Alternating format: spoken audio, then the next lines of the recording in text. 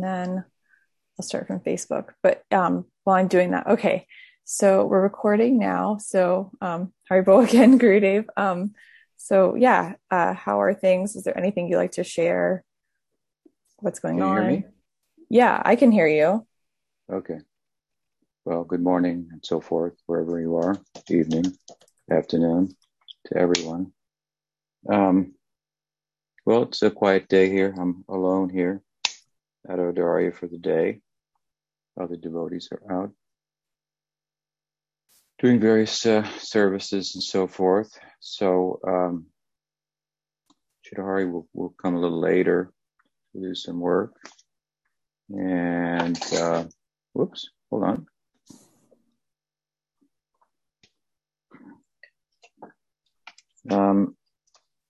Yeah, so I'll be doing some writing as usual today. And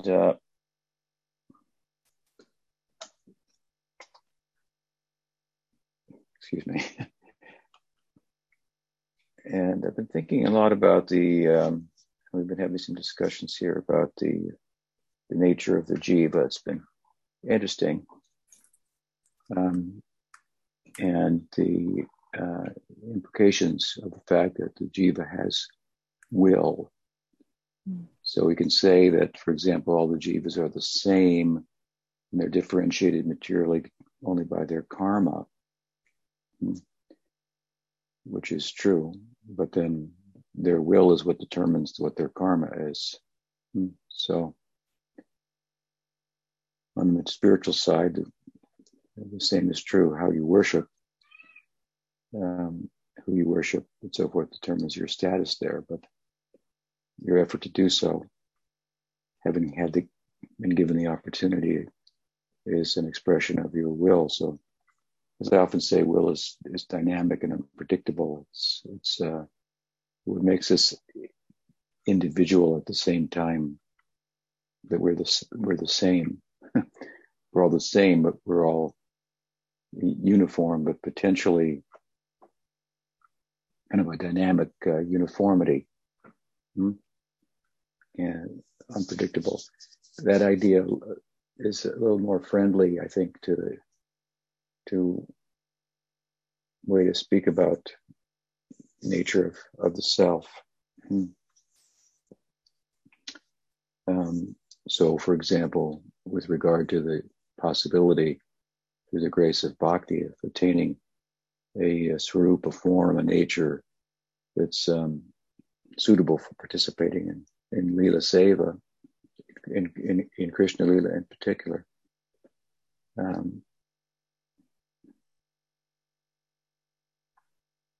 The opportunity presents itself, but there's something within us at the same time that determines to an extent what it will be, and that's our will.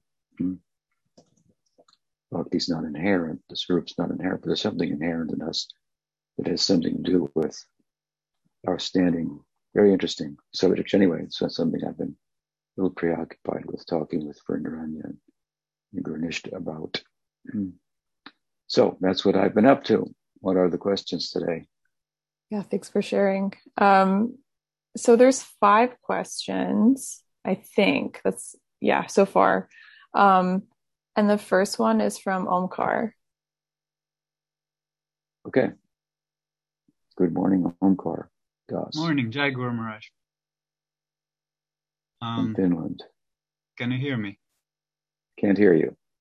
Can see you. See your lips moving. Did you do mute original audio? Are you asking me? Doing. No, I was asking Omkar. Done. Can you hear me now? Can.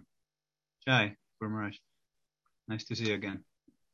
My question would be, actually, as we were speaking yesterday with Krishangi and Kamalaksha, who actually are doing all kinds of interviews, and I did one by Hari Priya recently too, and then the photographer asked me if I want to do an interview about in Finnish there's a word becoming into faith that doesn't really translate, and that had me think how would you describe this process of, as I said, it doesn't translate real well.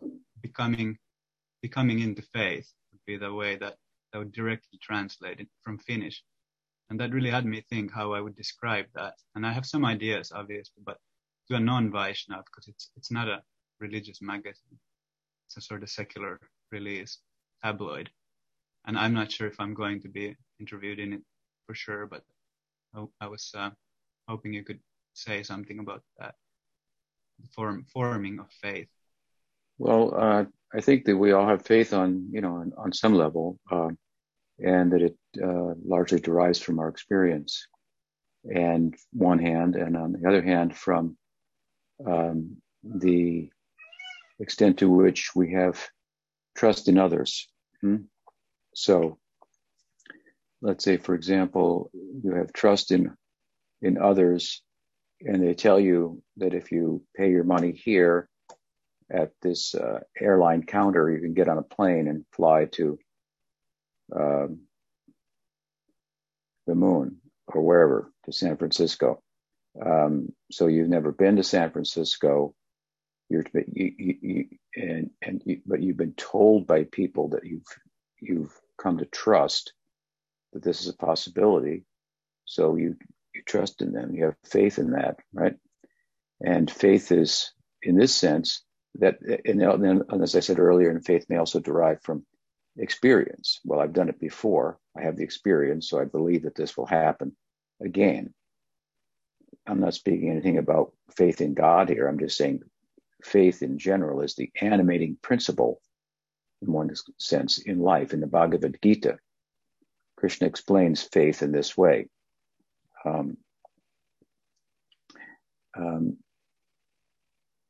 Doubt, in contrast, serves as a suspending function rather than an animating function. So when we have doubt, we hesitate. Our movement is suspended. And when we have faith, we're animated and animated, moving. So this is to speak about it in kind of the broadest terms, if you will,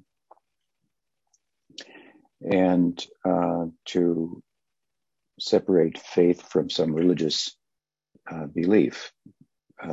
But that said, we may come into contact with persons whom we trust on a certain level, again, that will tell us about something that we have no experience of, but we trust in them.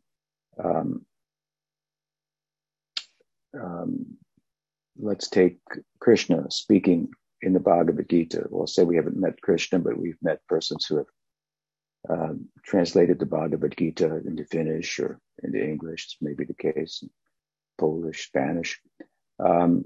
So I think one of the differences moving in a religious direction from the Bible, let's say, and the Gita, which I referred to earlier, and I'm again referring to now, with regard to faith, is that the Gita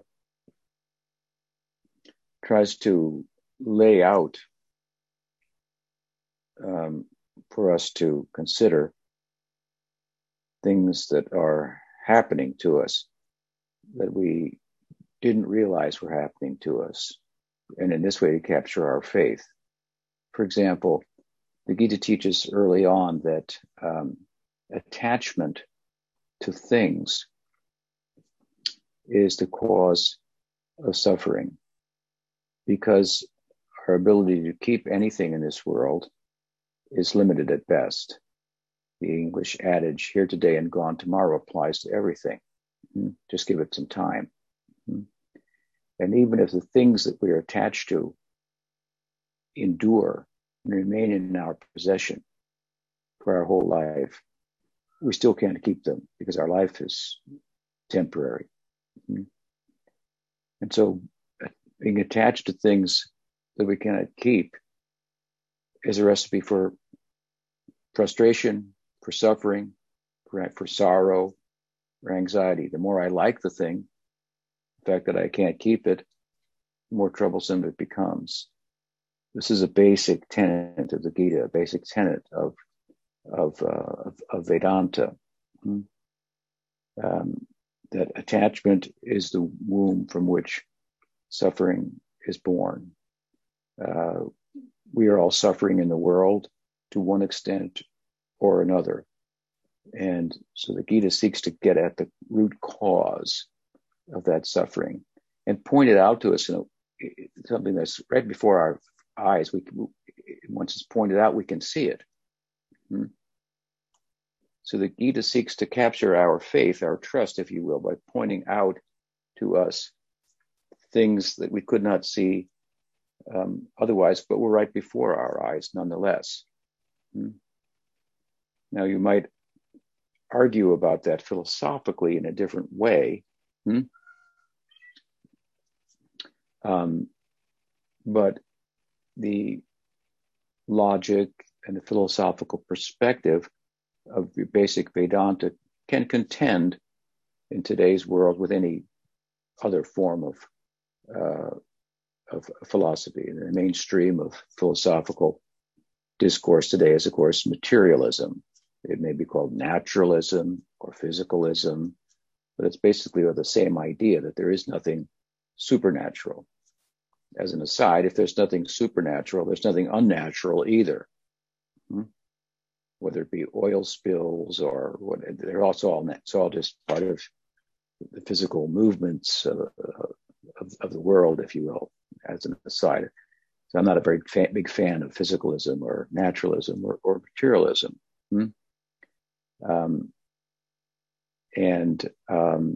So the argument of Vedanta is that there's something more than physical forces that makes up the world. You may say, well, I don't have any experience of that, but you have experience of subjective content. We have experience of subjective and objective content. There's feelings, in other words. They're subjective, and there appears to be objective things that we interact with and derive feelings from. So to reduce the subjective to the objective and say that the subjective really doesn't exist, it's an illusion, is quite a stretch. So Vedanta doesn't do that. It kind of reverses the order and tells us that the objective world really derives from the subjective. So anyway, these are long, complicated philosophical arguments, but the point I'm making in brief here is that the argument of Vedanta with regard to the nature of being is one that can contend with any modern thoughts on the subject matter. So it's not just some antiquated idea, and it's powerful in terms of generating faith, just like materialistic ideas have power to generate faith in a particular interpretation of data as well. You can get certain data from how the brain works that you didn't know it worked the way it did, and realize the brain is just doing something that you thought you were doing by the exercise of your will or something like that, and so forth. Through other developments in science and technology, we can do things that we couldn't do before. We can end a pandemic, let's say, with a vaccine that previously, without which we might have just made a fire and smoke and chanted some words and hoped it would go away. Someone could make that argument. And anyway, science over the centuries since scientific evolution has produced certain material results that give faith to people. In that as a way of knowing and understanding what's taking place and so forth. So you develop faith in authorities in that field and so forth. So again, with regard to faith in God, the Gita is the main text of the Hindus in one sense, and in the beginning, it's about the nature of being, rather than asking you to believe. it's a discourse on the nature of being and a certain perspective on it that likely resonates with most human beings in many respects. It tells you there's a real self, there's a false self, but there's also a real self that that endures and exists outside of time and space, so to speak. It can be perceived through and experienced through meditation, the result of which, among other things, is a sense of contentment that is so rich that it's characterized as, with regard to sorrow, only suffering, feeling for the suffering of others, all sentient beings, universal compassion. One's got to be pretty content to only feel suffering by way of understanding that others are suffering and seek to remedy their pain or feel their pain by extension, so to speak. It's not personal suffering. So anyway, as the Gita progresses, of course, it makes a theological argument as well, that Krishna is God, for example. But you already are a believer of sorts because things have been shown to you that you didn't realize were happening, and your faith has been captured. Now, if you apply yourself to the teaching further, then the experience of Krishna as the Godhead will also become your experience. So anyway, I'm kind of rambling on it, but faith is we speak about it is kind of different than just a belief system. Which you could have a belief system because someone authoritative person who you felt was authoritative in the field told you things you didn't know, and so you believed them. But in bhakti, faith is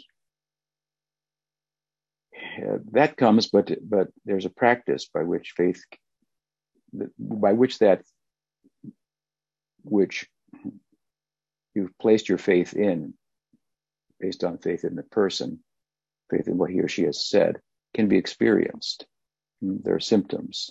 You can begin to experience it. It's not just, I believe in this, hope it's true, and when it's all over, I go to heaven, something like that. In Vedanta, that's not how we look at faith. We look at that more as a belief system. Which is a kind of faith, I guess. As I said, you can believe in an authority, but if you have reason to believe they're authoritative in their field, you have faith in them. If then you put into practice what they have said and you get the experience, that's a real substantial faith and ground, if you will, to build upon. And so that's also some thoughts on faith. It's complicated, but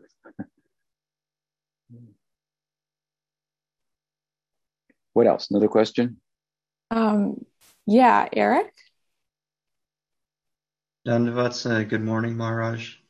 Nice to see morning. you. So my question is regarding a statement that I heard in a lecture of yours from a few years ago, as follows, quote, "We should chant and cry that I cannot chant purely, and then when you chant purely, then you will still cry as the gopis are crying. Great devotees are crying, so chant and be unhappy." Unquote. So over the years, I've found that this feeling of sadness that I cannot chant purely has helped me in some ways to be aware of my current material conditioning and try to take my sadhana more seriously. But I've also found that it can be a bit overwhelming and kind of cause me to feel a little discouraged and frustrated. But then when I kind of let go of the expectation and just try to give my best effort and then sort of leave the results up to Krishna per the advice of some of the earlier chapters of Bhagavad Gita, I feel a bit more psychologically balanced and not as, I guess, hung up on my present shortcomings. And I've heard several times from other devotees that one should not be too hard on oneself or overwhelmed with their sadhana, as, one could get, overwhelmed, burnt out from their feelings of disappointment. So could you please explain how someone could apply this statement about crying and sadness in a healthy and sustainable way to one's sadhana? Well, I think one has to understand what is sadhana and what is sadhya. Sadhya means the goal, and sadhana means the means or the practice by which we attain the goal. And I think that in the Western world, particularly, there is a sense that things should be more readily available than they are. We live in a credit society so that you can buy things even if you don't have the money now. You can get it now. So there's this sense of I should have it now, and maybe we lack some patience. So better to understand the goal and the means. And I think that in the context and culture in which these teachings arise, in the East, that people weren't living in with such sense of immediacy and a need for things to happen now, so to speak. I mean, things proceed at a much quicker pace now in industrial and information, society compared to an agrarian society, when you would, for example, plant the field and, you would have to wait until the fall, the autumn, to harvest. And then there'd be the harvest, and there'd be the storing of the food, and it would last through the winter, and so on and so forth. Everything that you acquire to make things go quicker and easier makes the world go faster, and the need to have more things to catch up with it, so to speak. So, in that culture, then we get Krishna consciousness. We come in touch with bhakti, and the ideal is very attractive. The practice is said to be very easy comparatively to other schools of Vedanta. But, again, that's comparatively. So it's not easy overall. The Gita says, Manusyanam sahasreshu kaschid yatati siddhaye yatatam api siddhanam kaschin mam viti tatvataha. So it means 1 in a million will be interested. Of the 1 in a million that are interested, 1 in a million of those will come to know me in truth, something like that. It doesn't mean that only 1 out of a million devotees will come to know him. It means that bhakti is rare, enlightenment is rare. We're talking about the ultimate achievement here.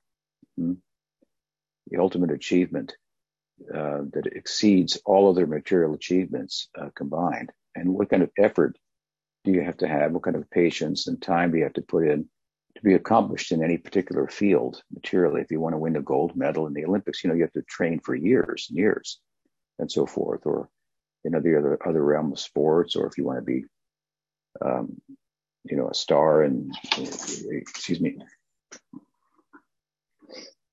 a noted musician, artist, as may be the case and so forth. This takes time.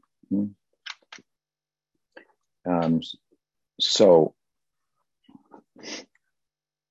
they do say it's not what you know, it's who you know. That's another thing, but the same applies.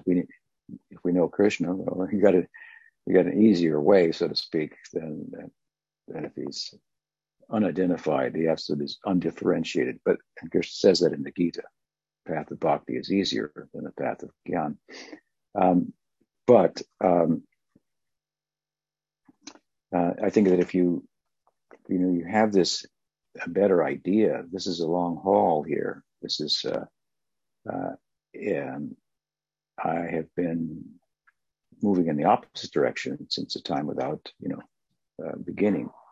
So now I'm beginning in this direction, maybe not at beginning in this life, but beginning in this life to be conscious and aware of this is what I'm doing, and it will take time. So I think that if you know that, how extraordinary is the ideal of prem bhakti. I mean, you can tie up Krishna, like Mother Yasoda did. That's like pretty extraordinary. If you understand that Leela, for example, Mother Yasoda is tying Krishna up. He allows her to tie him up, given her effort. I mean, you couldn't get more. What higher goal could you achieve? To capture him with effort, to love him. The whole he within whom everything is contained. You contained him. I mean, it's just this mind-boggling ideal. It's not going to come about very easily. You can talk about prem. You can learn about what to say. That's not easy to do. What the theory is, but you can learn what to say. But do you know what to do? And do you do it? Those two steps are another thing. And you could do it without knowing it. It's also possible in detail. So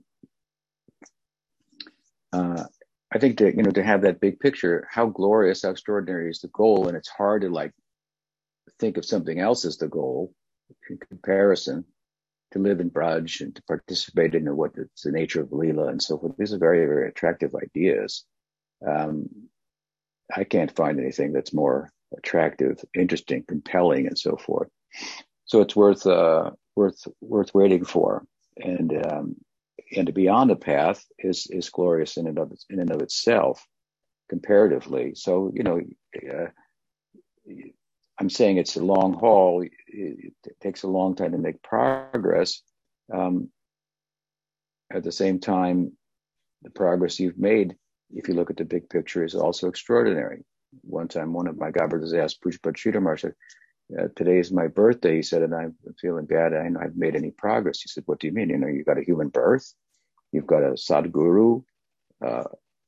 You're in an Navadweep. I mean, comparatively to so many others, what is your position? It's extraordinary. Jalaja Navalakshani, passed through 84 million, 8,400,000 and whatever it is, some thousand species of life. You've got a human life. How far you've come, So when you have the broad picture, you've got patience, and at the same time, you can have enthusiasm, which is a recipe for making progress in bhakti, as Rupa Goswami has explained in his Upadeshamrita. The combination of patience and enthusiasm. So, when we sit before a very spiritually advanced person, we will feel like we're nowhere, but that we have the possibility to go as far as high as you could possibly go at the same time. These are two conflicting kind of feelings. So I think, it requires keeping the whole picture in mind. Then you can weep, as Mahaprabhu does in the second verse of Shikshastakam. He's weeping there. I have no attraction, despite the fact that Krishna Nam is as merciful as he is as powerful as he is, imbued with all of his Shaktis. Still, I have no attraction because I have anarthas, because I have other values that I've placed, given more attention to. This is my unfortunate condition. Okay, so you understand your unfortunate condition in a healthy way, and you're doing something about it. And you're trying to do it in such ways as to make an interim goal of becoming steady in that. And keeping the real value of prem, in mind and foremost. So I think thinking about it philosophically, that and looking at the bigger picture helps us to have a healthy perspective. So you can give a lecture again, back to where I began my answer to your question, someone from India who's a householder and speak about renunciation and so forth, and they're not bothered by it. They know, yeah, that's true, but this is my condition, alas, and but Krishna's merciful, so I'm going. Whereas someone from the West might, think, I'm going to give everything up right now. I've got to run and do this immediately, and then they may fall on their face because that's not so easy. It's not necessarily bad that they did that. They developed some tendency for it. That's good, but they do have to become acquainted with the fact that it's understandably a long road. Does that help? Yes, thank you very much, Maharaj. That helped a lot. Hare Krishna. Okay, good. Yeah, I appreciate that question too and the answer. So Govinda Dasi had a question, and Shama Sundar translated it, put it in the chat, but I'm going to read it. Okay. So the question is, considering that a few days ago was the appearance day of Janava Devi, there is not much written about her apart from a brief description and some leelas. Can you share some of the ontological, can you share with what the ontological position of Janavi Devi is? What is her contribution to the Sampradaya? Janava Devi Ki Jai. There are different opinions about that, but and I've written an article about it. It's an appendix to my book, but it was published early on the Harmonist.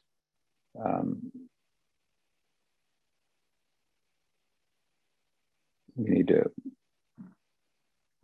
publish the edited edition version of that, but so there's a lot of information there, and you can look up that article. But that said, of course, Janava Devi is the principal consort of Nityananda Prabhu.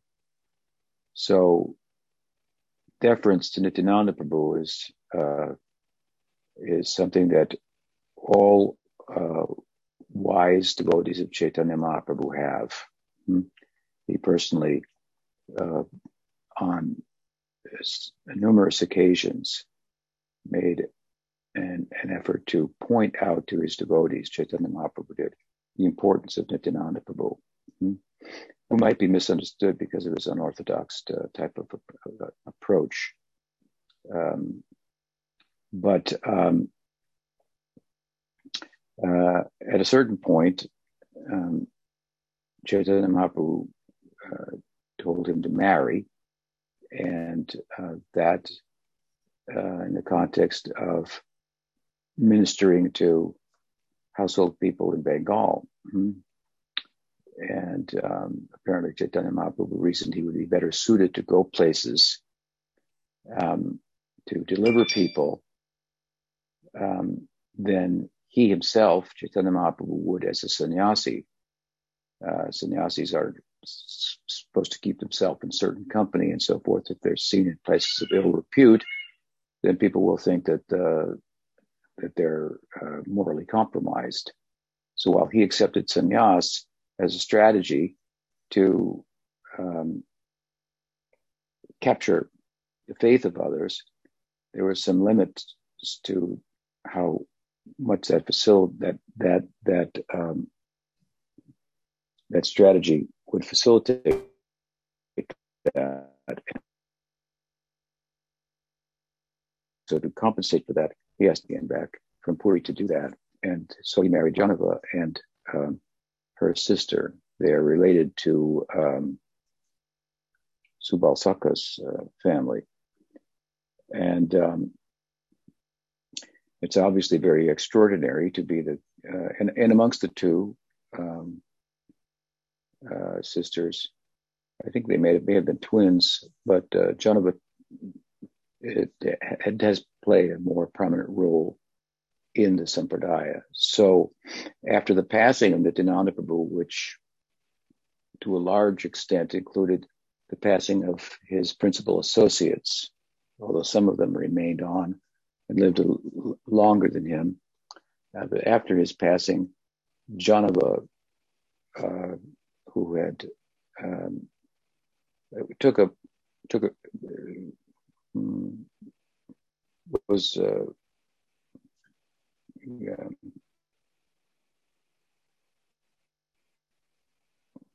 was accepted, I should say, as a spiritual authority herself, and she initiated. She didn't have any children, but she initiated some students, some young ones also. Virabhadra, Ramai Thakur, who she adopted, if you will, and they became very prominent, especially Bir Chandra Goswami. But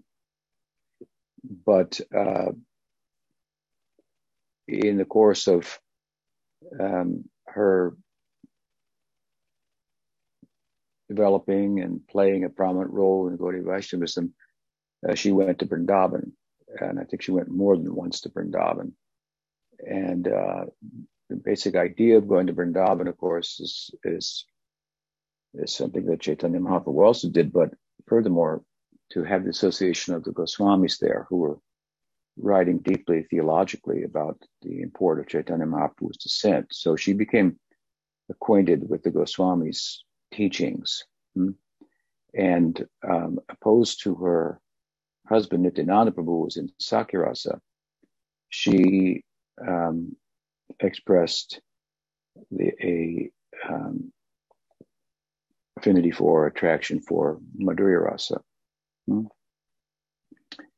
And so in the line of Nityananda Prabhu, where she was now playing a prominent role, and with the passing of the Dwadasa Gopals, the line of Nityananda Prabhu took on, through her, a more direct connection with and opportunity to participate in Madhurya Rasa. Nityananda Prabhu was speaking about the virtues of Madhurya Rasa and pointing to Chaitanya Mahaprabhu in terms of his dispensation, but many of his associates developed attraction for him and for Sakya Rasa. So with Janava taking the lead at a certain point, Madhurya Rasa became prominent in the lineage of Nityananda Prabhu as well. Bhaktivinoda Thakur comes in the lineage of Nityananda Prabhu from Janava, for example. So she was a strong proponent of Madhurya Rasa, and when she went to Vrindavan, at some point in one of her visits, she had a darshan of the deity, of Gopinath, of Krishna, and a temple was established there, and the deity of Krishna, Gopinath, and Radha were established. But the deity of Radha, as I recall, was very small. And so when she went to Bengal, she had a larger deity of Radha crafted and sent to Vrindavan, thinking that it would, at least externally, the idea was thinking that it would be more appropriate to have a deity that was closer in size to the deity of Gopinath. But when the deity arrived, then the pujaris intuited that this was actually the deity of Radha, and then they saw the small deity as the younger sister of Radha, Ananga Manjari, and so they identified Janava with the younger sister of Radharani in the Braja Leela. They did that. They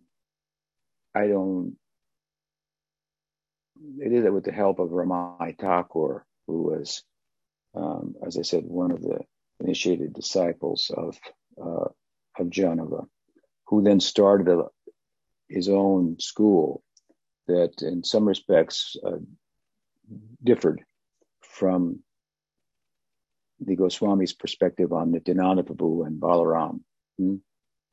And while he was a great devotee, there's certainly evidence to that effect. That difference was one that didn't really catch on, so to speak, and become mainstream in Gaudiya Vaishnavism. Ideas, for example, that Janava was Ananga Manjari, which has been accepted in the Braj Leela, but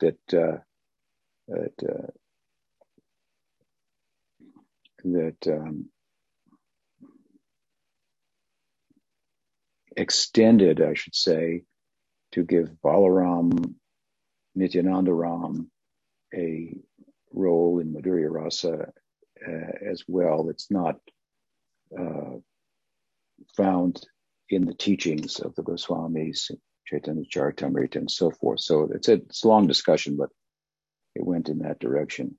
But the more widely accepted, I would say, orthodox position on Janava is that that she is a incarnation in Gaur Leela of Revati, who's the wife of Balaram in Krishna Leela, married her in Dwarka, and that she's also a partial manifestation of Ananga Manjari, who is a Shakti of Balaram.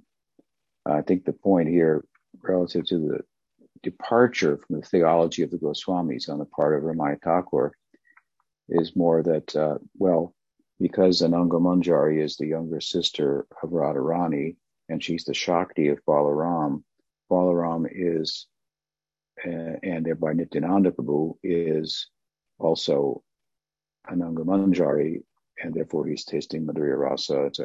But I mean, that's a problematic idea. So, yeah, yes, Ananga Manjari is the Shakti of Balaram, but Balaram is Balaram, Ananga Manjari is Ananga Manjari. Radha is the Shakti of Krishna. They're one, but they're different too. They're one in tattva. They're different in bhava. If they weren't, then there'd be no need for Krishna to wonder what it was like to experience Radha's position. He does wonder that, and that's Chaitanya Vaishnavism. So it's a little bit of a complicated discussion, but anyway, the orthodox position is not that, but that Ananga Manjari has appeared. The sentiments, the bhava, along with that of Revati, in the person of Janava, who's the consort of Nityananda Prabhu. And she's a proponent of, strong proponent of Gaudiya Vaishnavism and of the theology of the Goswamis, and with an emphasis on Manjari Bhava. Janava Devi Ki Jai. What else? Indra? Maharaj, Hare Krishna, all devotees, I hope you're well. So I also have a question about like Radharani. So we have the sign here at home. I think you can see it. And so you can see like the lotus feet of Srimati Radharani are slightly bigger than Krishna's. And so, I also heard, like Krishna is like, very mature for his age and everything. But also in, like old Indian movies, like Sri Krishna Leela, for example, like Radharani is portrayed as like, bigger as in height and in size and everything. And so we had like a Namahata before the pandemic. And, all the Indian devotees, they were saying like, yeah, Srimati Radharani, she's older. And all the Western devotees, because of their like aesthetic, they were like, no, she has to be smaller. The Krishna has to be bigger. So I was just wondering, what do like the scriptures really say? Or is it also like very ambiguous? As there are like so many different stories, I just really want to know the truth. So yeah, thank you. There are different stories. That's true, and different perspectives. But the Gaudiya Vaishnava position is that amongst the texts that constitute revelation, scripture, the Bhagavatam holds the most important position, Srimad Bhagavatam. The text of the Bhagavatam itself says that it was written by Vyasa in his most mature stage, after everything else had been written. There was a Bhagavad Purana along with the other Puranas, but after the story in the Bhagavatam is that that Vyasa was not content after manifesting all the sacred texts, and that Nard, his guru, advised him, it's because you have not emphasized bhakti sufficiently and overtly. And so the Bhagavad Purana was edited again in such a way as to bring that out. And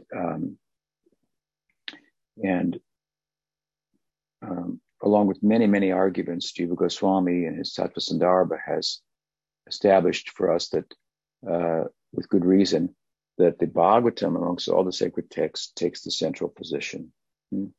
So they should be understood in relation to the Bhagavatam. So where are we going to get a definitive answer to the question, is Radharani older than Krishna, younger, bigger, or smaller, right? So the answer is that she's younger than Krishna.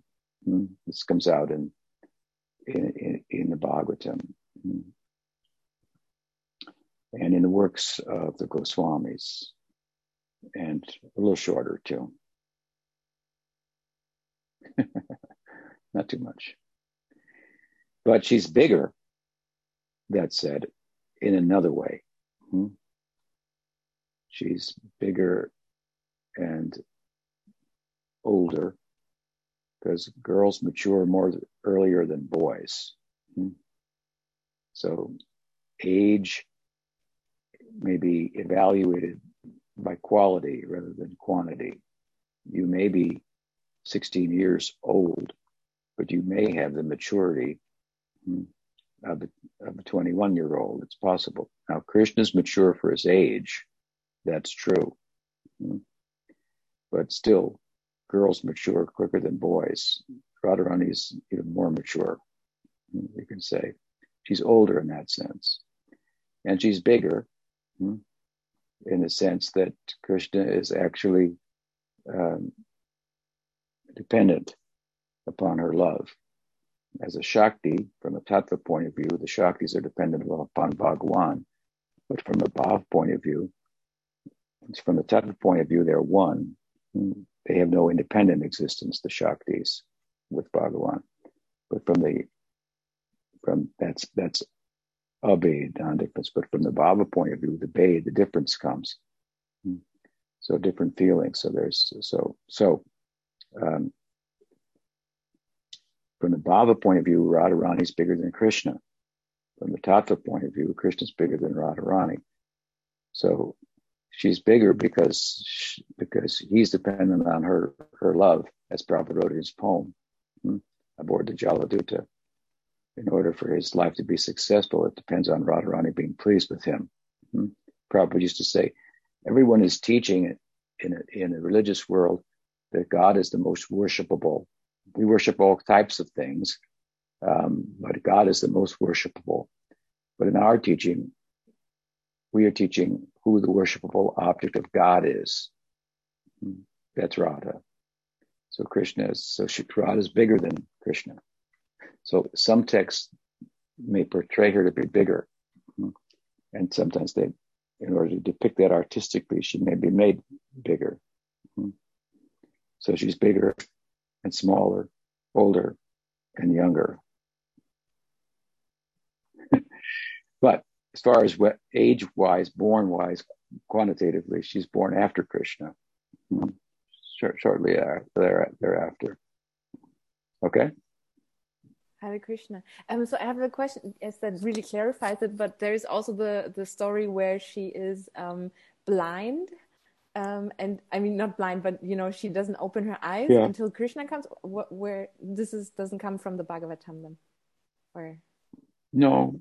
I think that's probably oral tradition and so forth. But that is a story that is supporting the theology of the Bhagavatam. So if we tell a story to support the theology of the Bhagavatam, then it's a real story. In other words, what the story is saying, that Radharani was born and she couldn't see, right? But then Nanda Maharaj brought baby Krishna over, and as soon as Krishna came, she opened her eyes. So her eyes are only for Krishna. She's looking everywhere only for Krishna, and wherever she looks, she only sees Krishna. She doesn't see anything else. Everything reminds her of Krishna. So that's the theology. So the story is teaching the theology. And if it teaches it correctly, the theology of the Bhagavatam, then it's a real story. Then it's a real Leela. Does that help? Cool. Yes, thank you. Yeah, Awesome. it is cool. Yeah, I agree. Okay. Anything else? Another question? Mahara had a comment on the last question, not Indra's question. Let me see. Good morning, Guru Maharaj. Morning. I just wanted to say that this morning I just happened to be reading Yadunanda and Acharya's Karnam Nanda, and in there he said that Janadevi asked Nityananda to write Prem Vilas. Well, I just wanted to say that I read that. There's a fellow named Nityananda who wrote a book named Prema Vilas, but that's not Nityananda Prabhu. There's a Nityananda Das. Okay. Prema Vilas. Now, I'm not sure how our Sampradaya looks at that particular book, Prem Vilas. I'm not sure. So, and I haven't seen it, but it's not Nityananda Ram, Nityananda Das.